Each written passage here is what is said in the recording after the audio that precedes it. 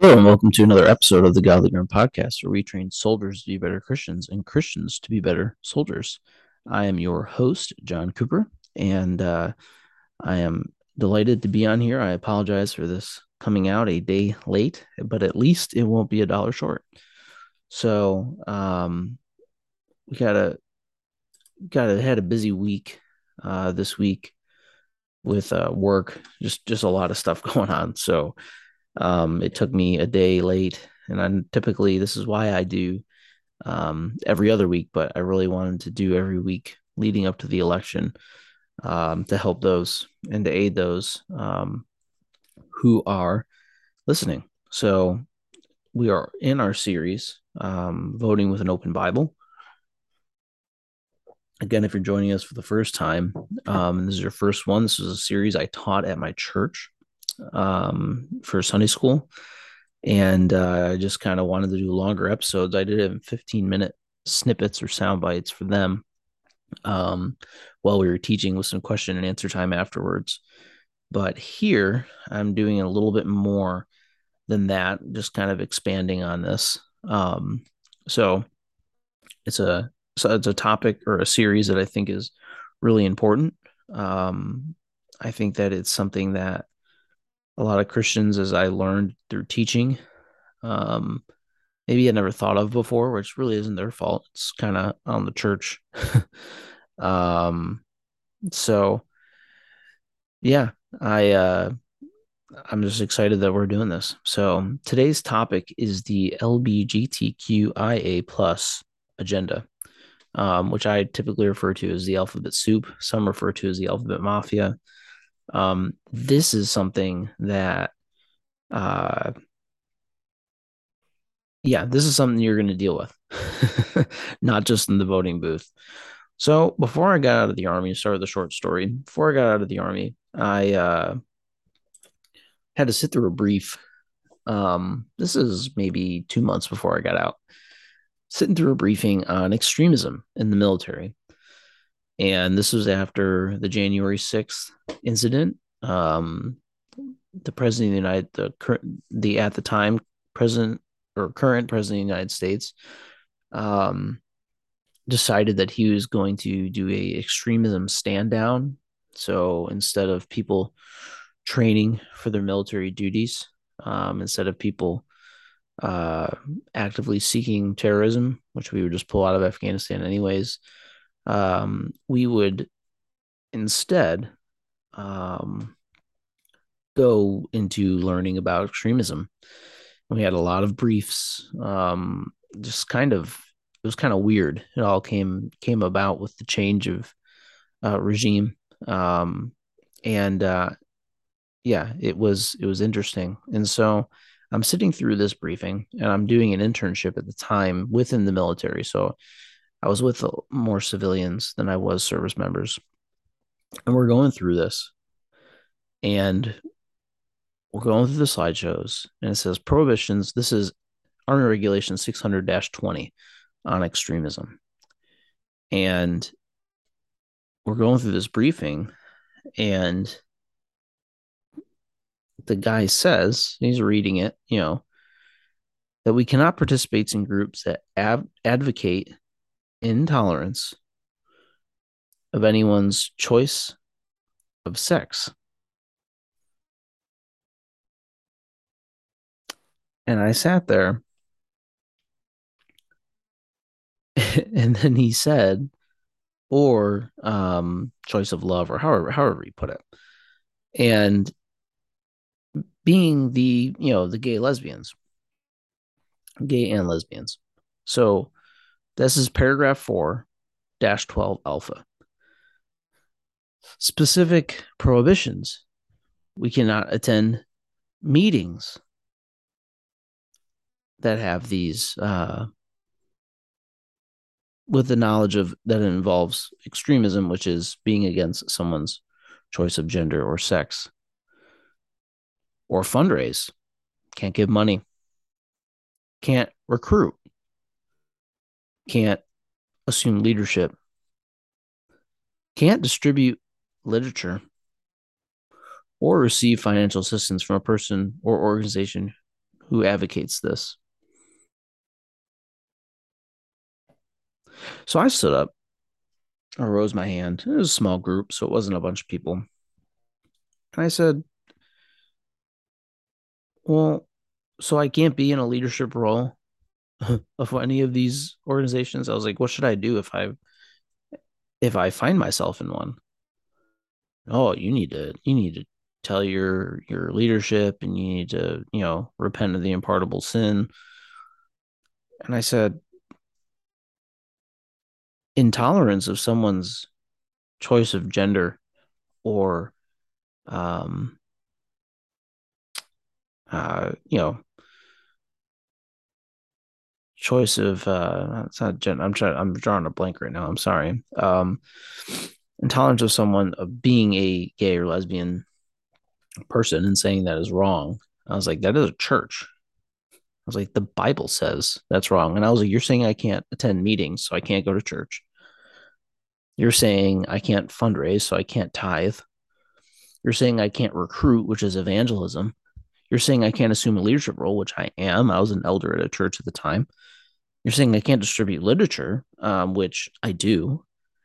Um, when I hand out a tract or a Bible to someone, I was like, so are we going to round up all our chaplains? Room got real quiet. I said, are you going to arrest me or turn me in because I'm an elder at a church? And I was like, homosexuality is wrong. It's a sin. I was like, and I'm and everyone's looking at me at this point. And they're like, well, they would never come after the church. That's crazy talk. Okay. That is when I realized that this movement, though I had always seen this movement, they talked about you can't discriminate against a gay soldier or a lesbian soldier. I'm like, okay, I'm not, if they can do their job, I wasn't going to not um give them a machine gun to be on their post. Um I saw a lot more lesbians in the military than I did gay men because of the nature of my job. I was an infantryman. So most of the guys that we had with us were not of the gay variety. Um, but it was very clear that this movement had pushed its way into the military, and we are now stopping training to tell people they can't go to church, even though we wouldn't say that, right? That's what was happening. And so this is something that is serious. This alphabet mafia, the alphabet soup, they are really infiltrating every part of our society.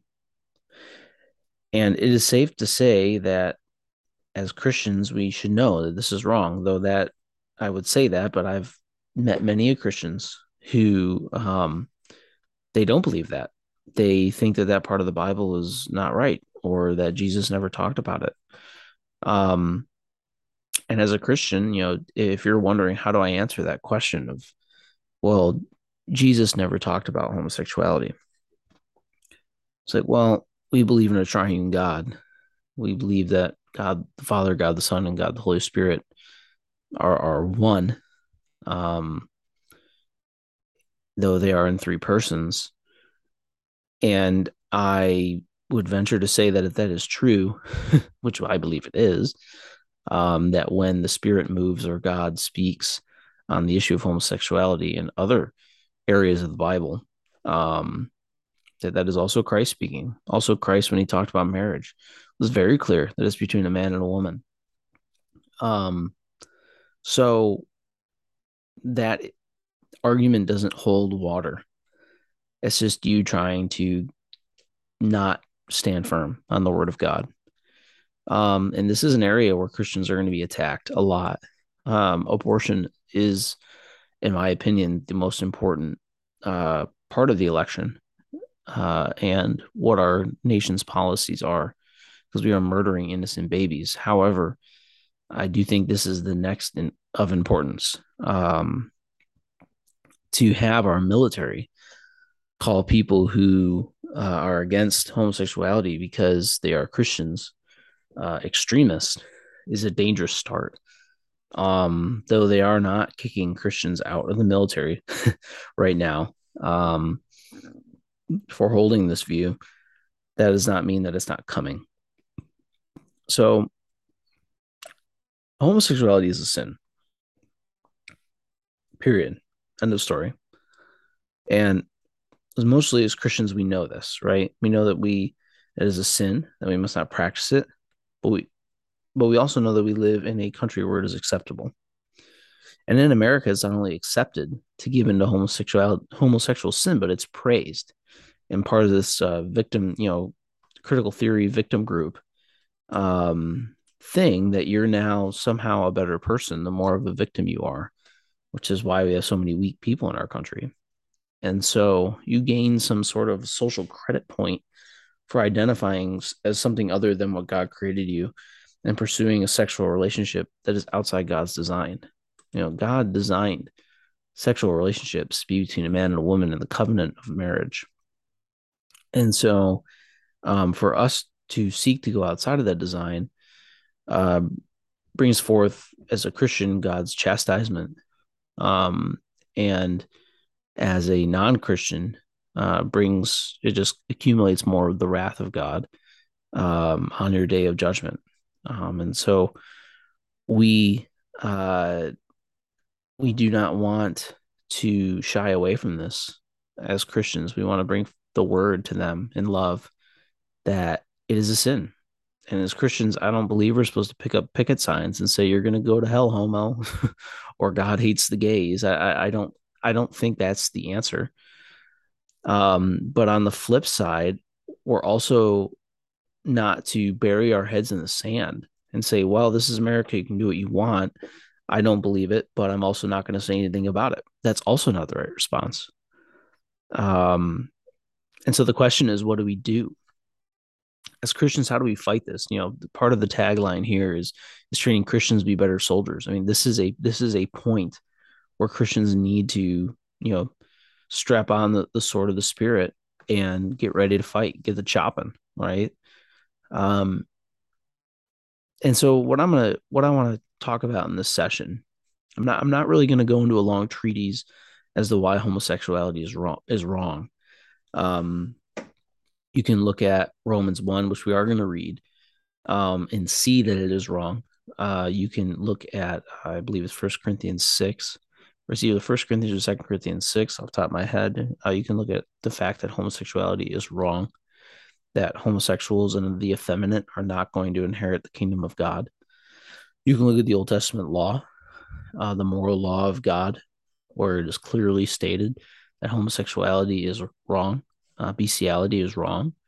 And so for us to just say we need to ignore that law, or to not understand the threefold division of the law, and say, well, the law also says we're not supposed to eat shellfish, so, or to have our beards a certain length.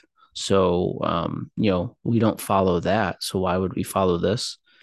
I believe is ignorance of the threefold division of the law and what Christ came to fulfill, not abolish. And as pastors and as teachers, it's incumbent upon us to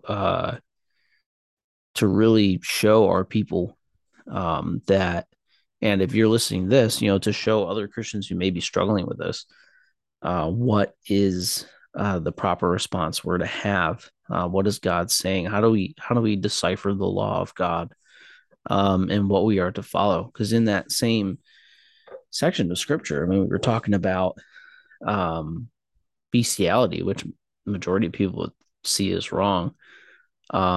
Yet you say this is not wrong because it's where our society is. And so in this session, we're going to look at, we're going to point out the destruction to a society that homosexuality has when it's allowed to run rampant. When a nation allows a sin to be prominent and mocks God's design and the symbol of his love towards his people. God has instituted marriage as a symbol of Christ and the church. So as Christ has given his life to protect and cherish the church, so also the husband is to do so for his wife. Similarly, the wife is supposed to be submissive to her husband, just as the church is to Christ. And that is what marriage is a symbol of what Christ has done for us, right? And when we're looking at this, is homosexuality, the destruction it has when it's allowed to run rampant. We have to go. We got two main passages, and we got to go to Romans 1. We got to. That's just everyone. Everyone knows this. This is the destruction of a society passage. In Romans 1, starting in verse 18, says this: "For the wrath of God is revealed against heaven, or excuse me, from heaven, against all ungodliness and unrighteousness of men who suppress the truth in unrighteousness, because that which is known about God is evident to them, for God made it evident to them. For since the creation of the world, his invisible attributes, both his eternal power and divine nature, have been clearly seen, being understood through what has been made, so that they are without excuse.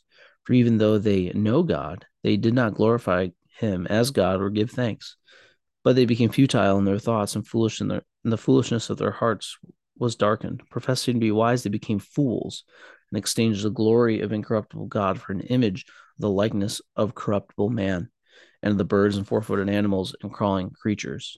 And so in these first five verses is the wrath of God, wrath and judgment of God. That's what we see. Everything following these verses is a result of that wrath and judgment.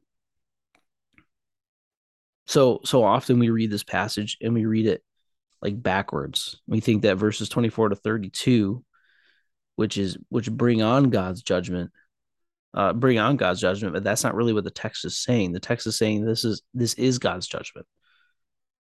God brings his wrath on people in society that have rejected the clear revelation of his nature, which would point them to his word. And we wonder why our school systems have done such a good job, diabolically, may I add, but they've done such a good job of convincing us that God did not create the earth. And we even have Christians who don't think that God created the earth or that he used an evolutionary system. He didn't design man in the image of God. Man became the image of God. Those two totally different things. And so when we deny this, when we allow our society to tell us what is happening versus scripture, God will then bring forth his wrath on people. And he does it in stages, as we see here. And so we see in verse 21 that though they know God, they choose to reject him in an attempt to steal his glory. And that's why I said, like, when you look at this passage of scripture, it really at the end professed to be wise, they became fools and exchanged the glory of the incorruptible God for an image in the likeness of corruptible man and the birds and four-footed animals. The exchange of the glory of an incorruptible God for an image in the likeness of corruptible man. And we can see this so blatantly. For since the creation of the world, his invisible attributes, both eternal power and divine nature, have been clearly seen. So we can see this clearly. It's hard to walk outside and not think that someone made all this, especially when we are created in the image of God and we create things all the time. And yet we somehow think that it created itself and that some piece of soup, God said that'll eventually be in my image. I don't buy that. God created man in his image, and sin corrupted that image. Sin brings forth death. And for evolution to be true, there has to be death before sin. Unless you don't believe that Adam sinned, which wouldn't surprise me. Or Adam was the first sin because you don't believe any other part of scripture.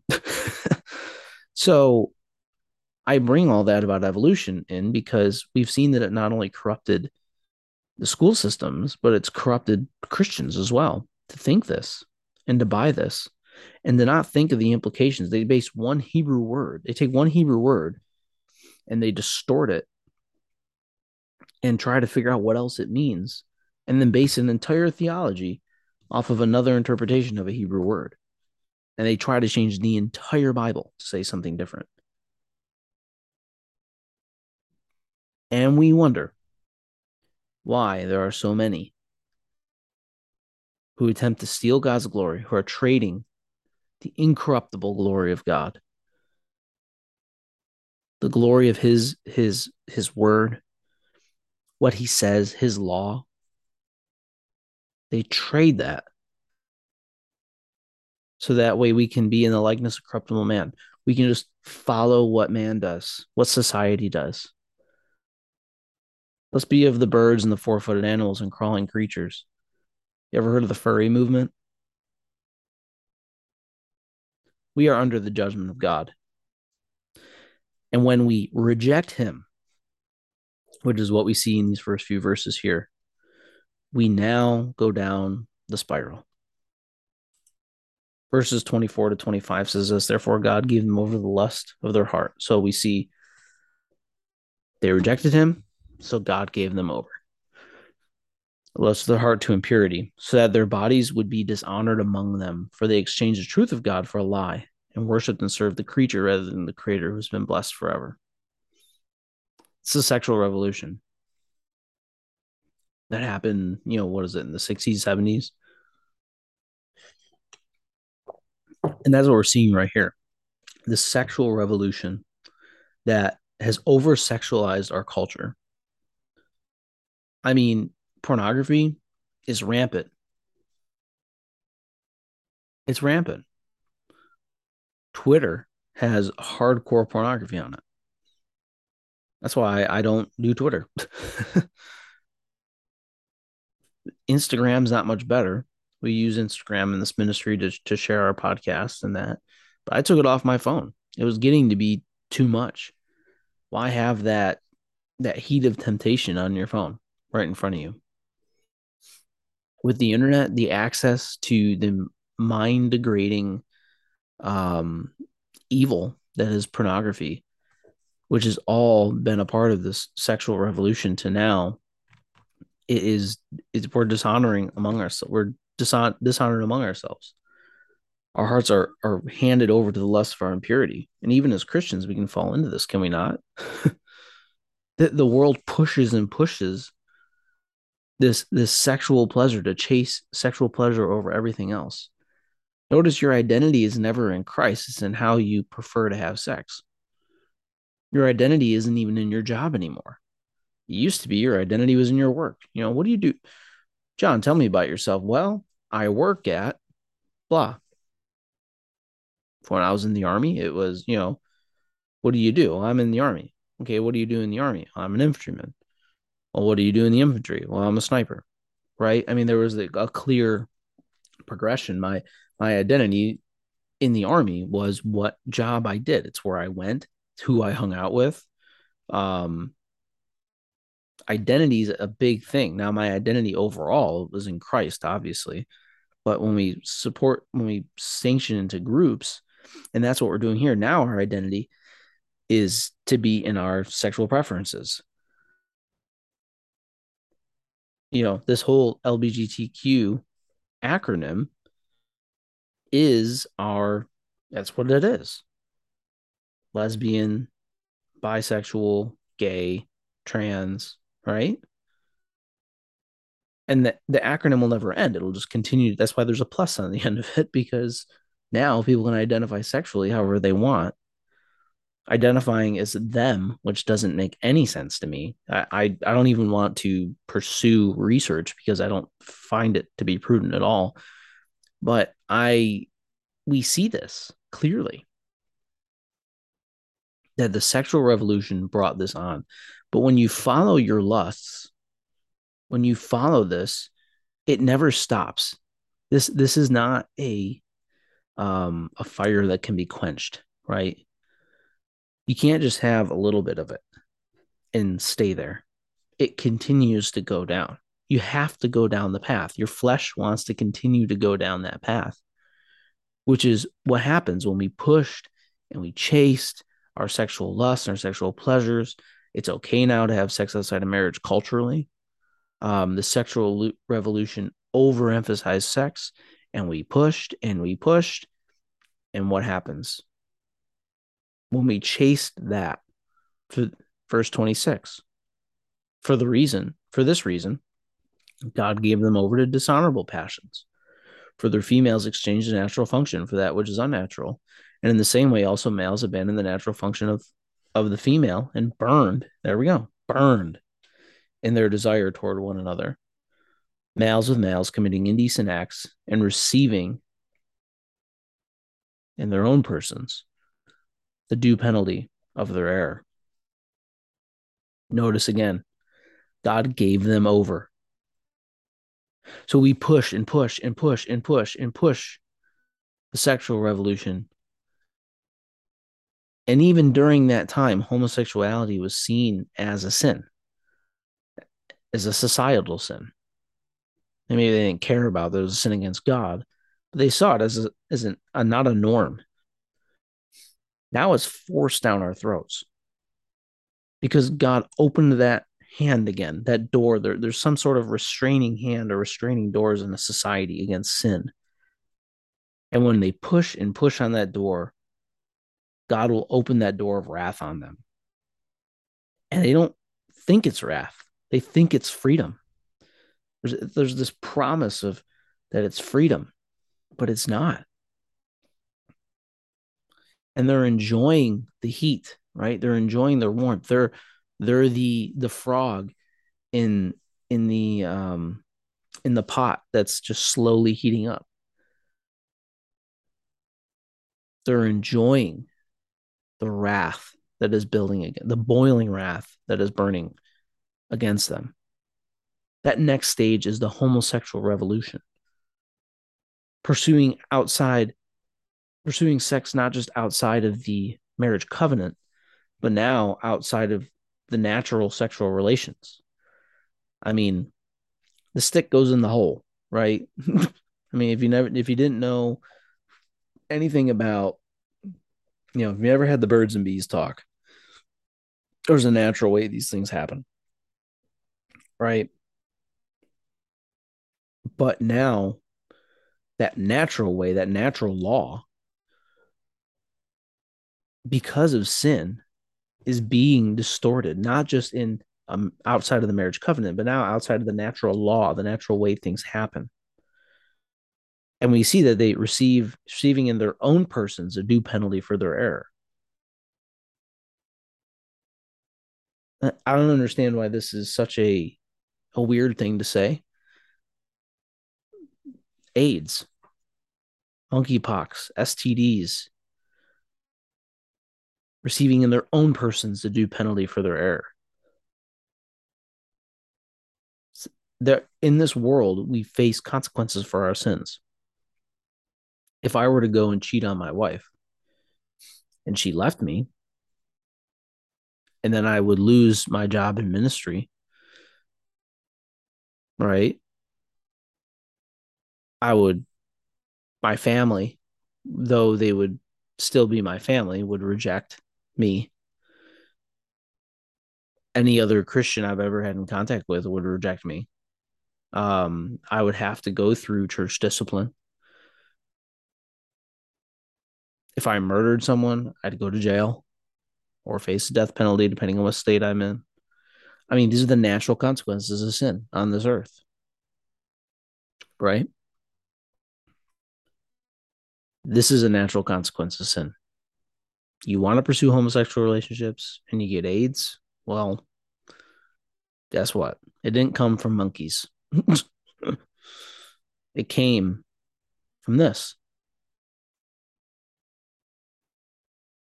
This is God's penalty for your error.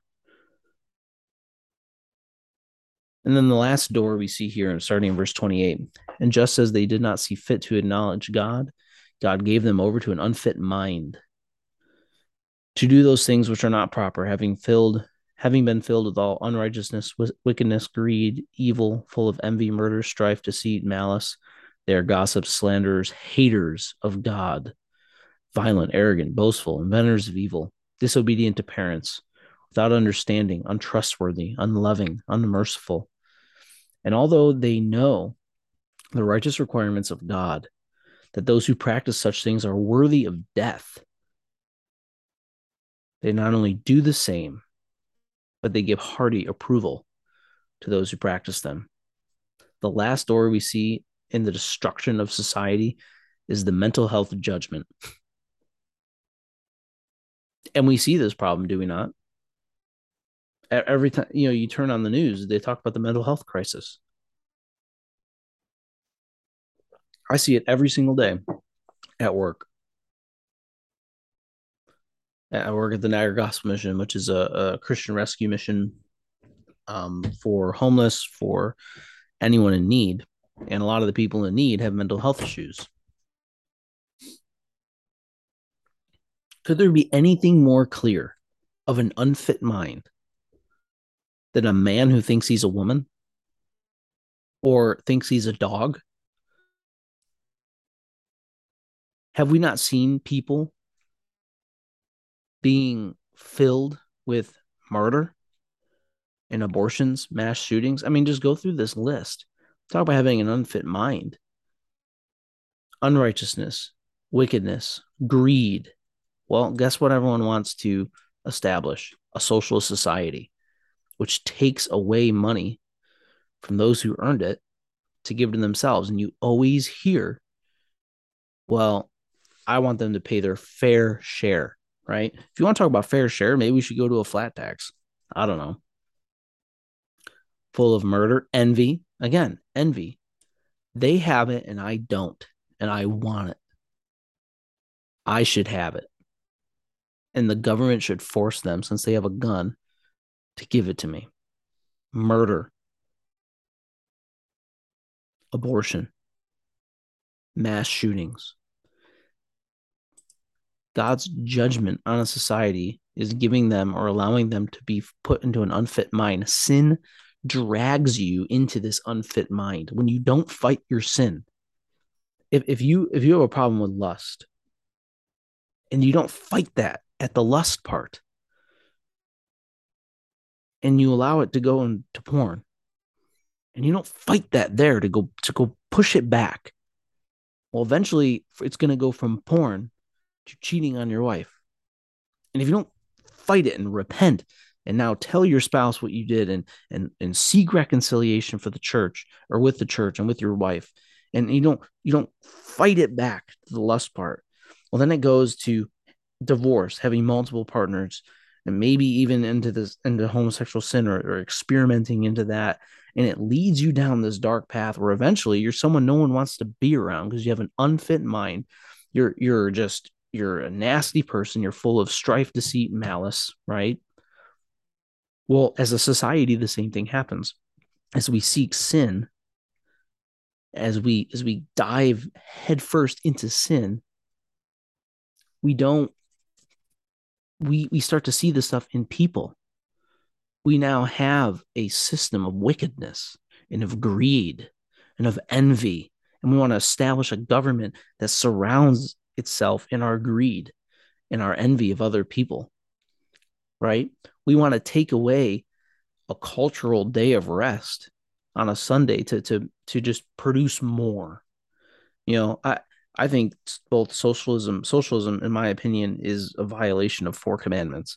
So I don't believe that it is a good system of governance.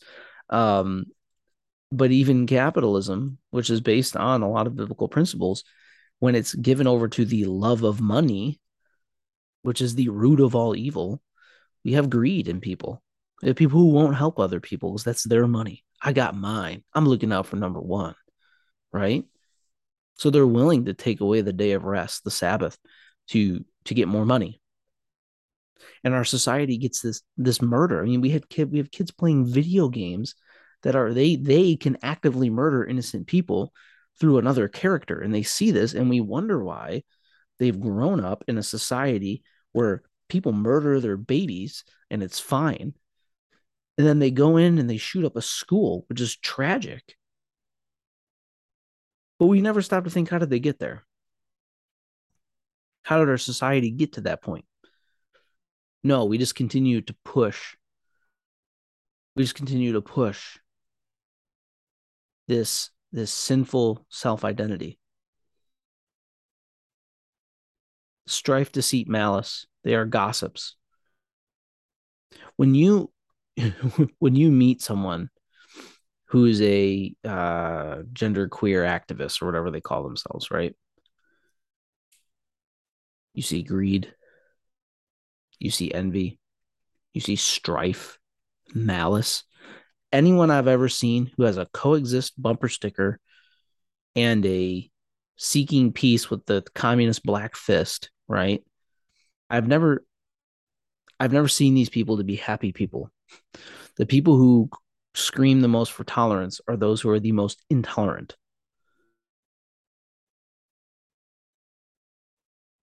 What about our media? Strife, deceit, malice, gossip, slanders, violence, hating God. That is our media. That is arrogant, boastful, right? I mean, this is our media right here. This literally describes the current media state in America: strife, deceit, malice, gossips, slanderers, haters of God, pushing violence, which it says violent, but they push violence, arrogant and boastful. And our society continues to invent new evil. Our school systems can be described this way: disobedient to parents without understanding, untrustworthy, unloving, and unmerciful. Parents don't encourage kids to be obedient, or excuse me, school systems don't encourage children to be obedient to their parents anymore. They encourage you to reject what your parents are teaching you and to follow them. And this one, unloving, right? Well, you would say, well, isn't it unloving for you to tell a gay person that they can't pursue their homosexual relationship? Isn't that unloving? Who are you to say that they don't love that person? I am no one to say they don't love that person, but the Bible is. And in 1 Corinthians chapter 13, which is the love chapter, as we call it, there's a forgotten verse. And that's verse 6 of 1 Corinthians chapter 13. It says this: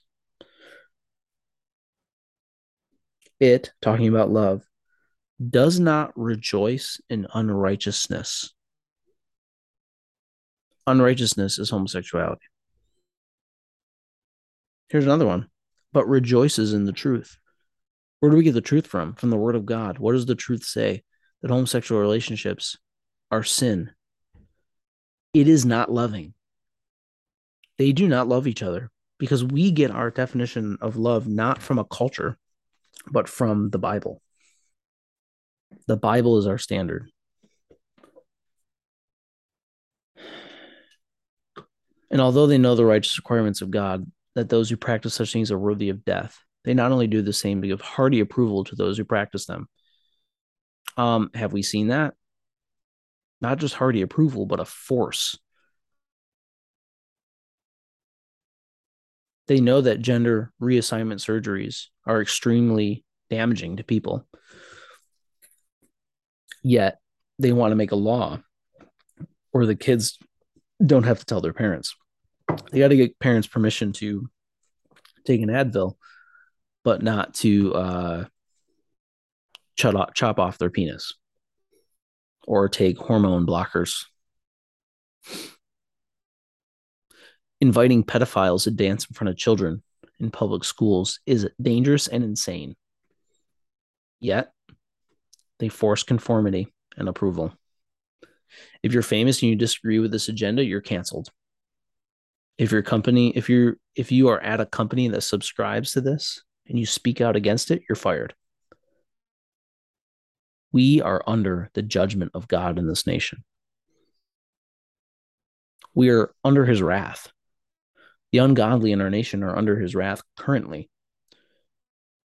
Not his wrath stored up on Judgment Day. But it says right here, the wrath of God is poured out on the ungodly. Boom. Says it right there.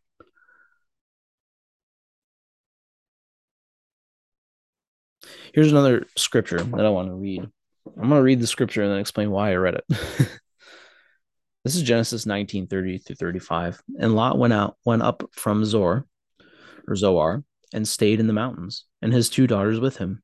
For he was afraid to stay in Zoar, and he stayed in a cave. The reason he's afraid is because he just watched cities consumed with fire and brimstone as God judged Sodom and Gomorrah. He and his two daughters, when the firstborn said to the younger, our father is old, and there is not a man on earth to come into us after the manner of the earth. Come, let us make our father drink wine, and let us lie with him, that we may perceive or preserve our seed through our father. So they made their father drink wine that night, and the firstborn went in and lay with her father, and did not know when she lay down or when she arose. Now it happened on the following day that the firstborn said to the younger, behold, I lay last night with my father. Let us make him drink wine tonight also, and you go in and lie with him, that we may preserve our seed through our father. So they made their father drink wine that night also. And the younger arose and lay with him, and he did not know when she lay down or when she arose. So you're thinking, what does that have to do with the LBGTQIA plus agenda? The kind of perversion, this kind of perversion is not acceptable in our society. Fathers sleeping with their daughters is gross and vile. That Lot's daughters did that to him, right?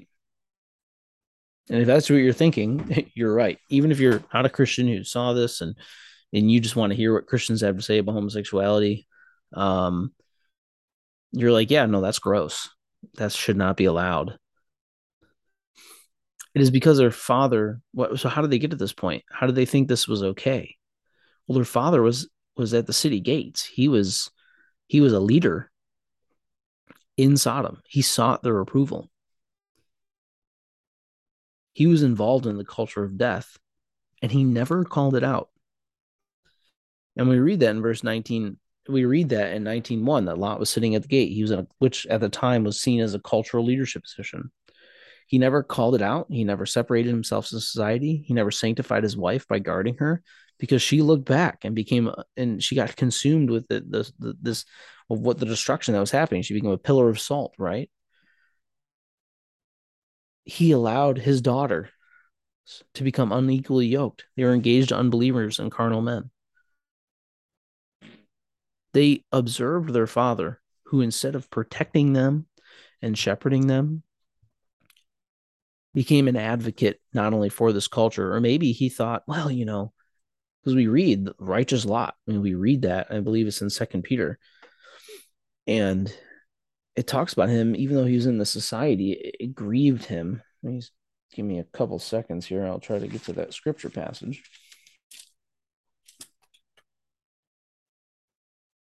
Yeah, here we go. For God did not spare angels who sinned, nor Noah. Okay, and if he condemned, here we go. 2 Peter 2, chapter 6. For if he condemned the cities of Sodom and Gomorrah to destruction by reducing them to ashes, having made them an example to those who live ungodly lives thereafter, and if he rescued Lot, and if he rescued righteous Lot, oppressed by the sexual conduct of unprincipled men, for by what he saw and heard, that righteous man, while living among them, felt his righteous soul tormented day by day after day by their lawless deeds. And the Lord knows how to rescue a godly man from trial and to keep the unrighteous under punishment for the day of judgment, especially those who go after the flesh and its corrupt lust and and despise authority. Righteous Lot. So obviously we read here that his soul was tormented, yet he feared man over God. He stayed. His soul was tormented, but he probably saw that his wife and kids, how much they were enjoying that society. It was probably a prosperous society financially, right? So he allowed his wife, he didn't shepherd her to show the wickedness in the society. He didn't separate his family from this. His daughters were unequally yoked. They were engaged unbelievers.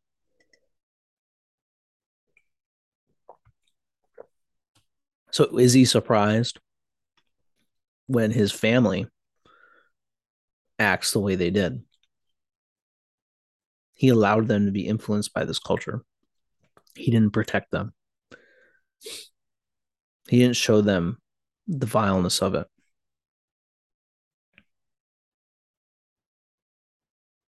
Are we doing the same thing? Are we disgusted by the society around us and yet we won't call it out because of the fear of man over God?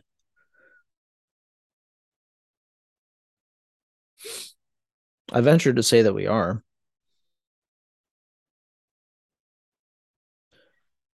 We are under the judgment of God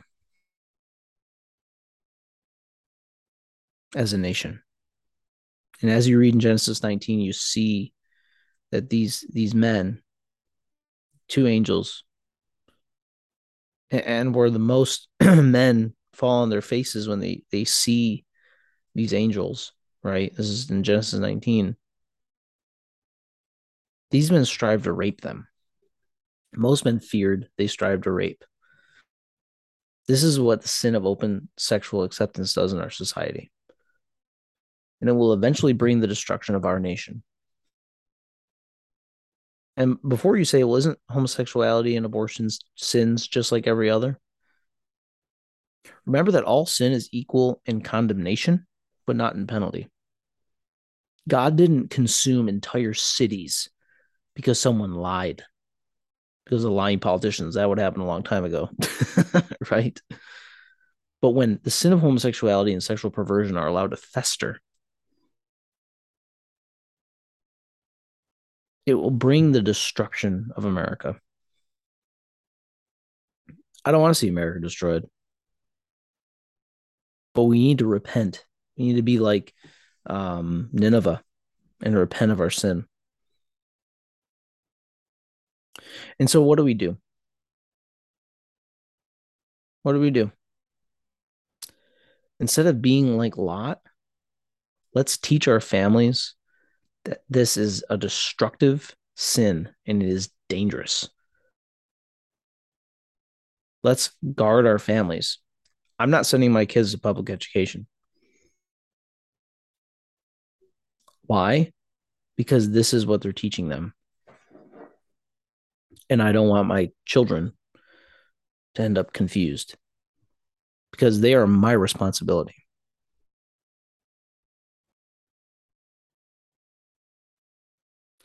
How about let's start as men of God with not being ashamed of the gospel, for it is the power to save.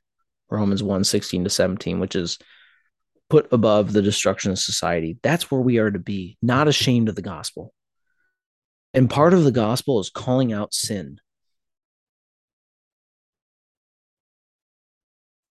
Noah preached repentance. A preacher of righteousness preached repentance for 120 years before a single raindrop fell. And the only people who were saved was his family.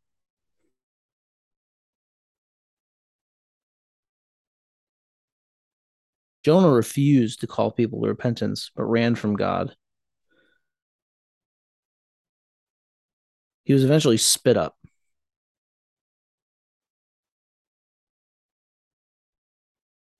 in Nineveh to warn people of the destruction to come. Let us be like him, or let us not be like him and refuse to go to Nineveh. Let's go to Nineveh without God forcing us there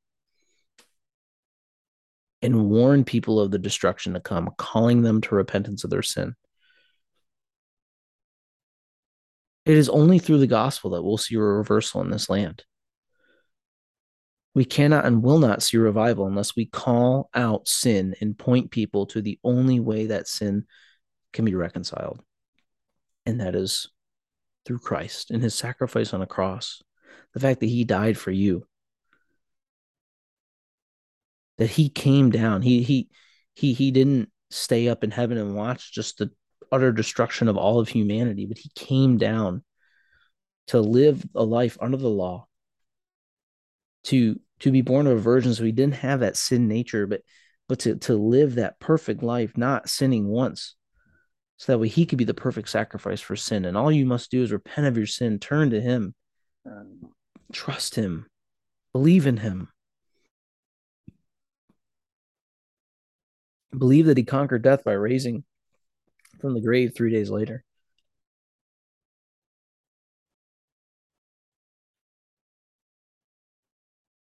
Trust him with your salvation, knowing that you're a sinner. And those of us who are Christians, we need to call people to this.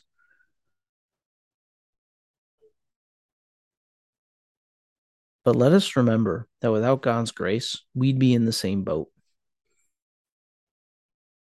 Let's be humble, not proud. There was nothing in you that God saw to choose you. Rather, it was for his own glory. This humility should drive our witness.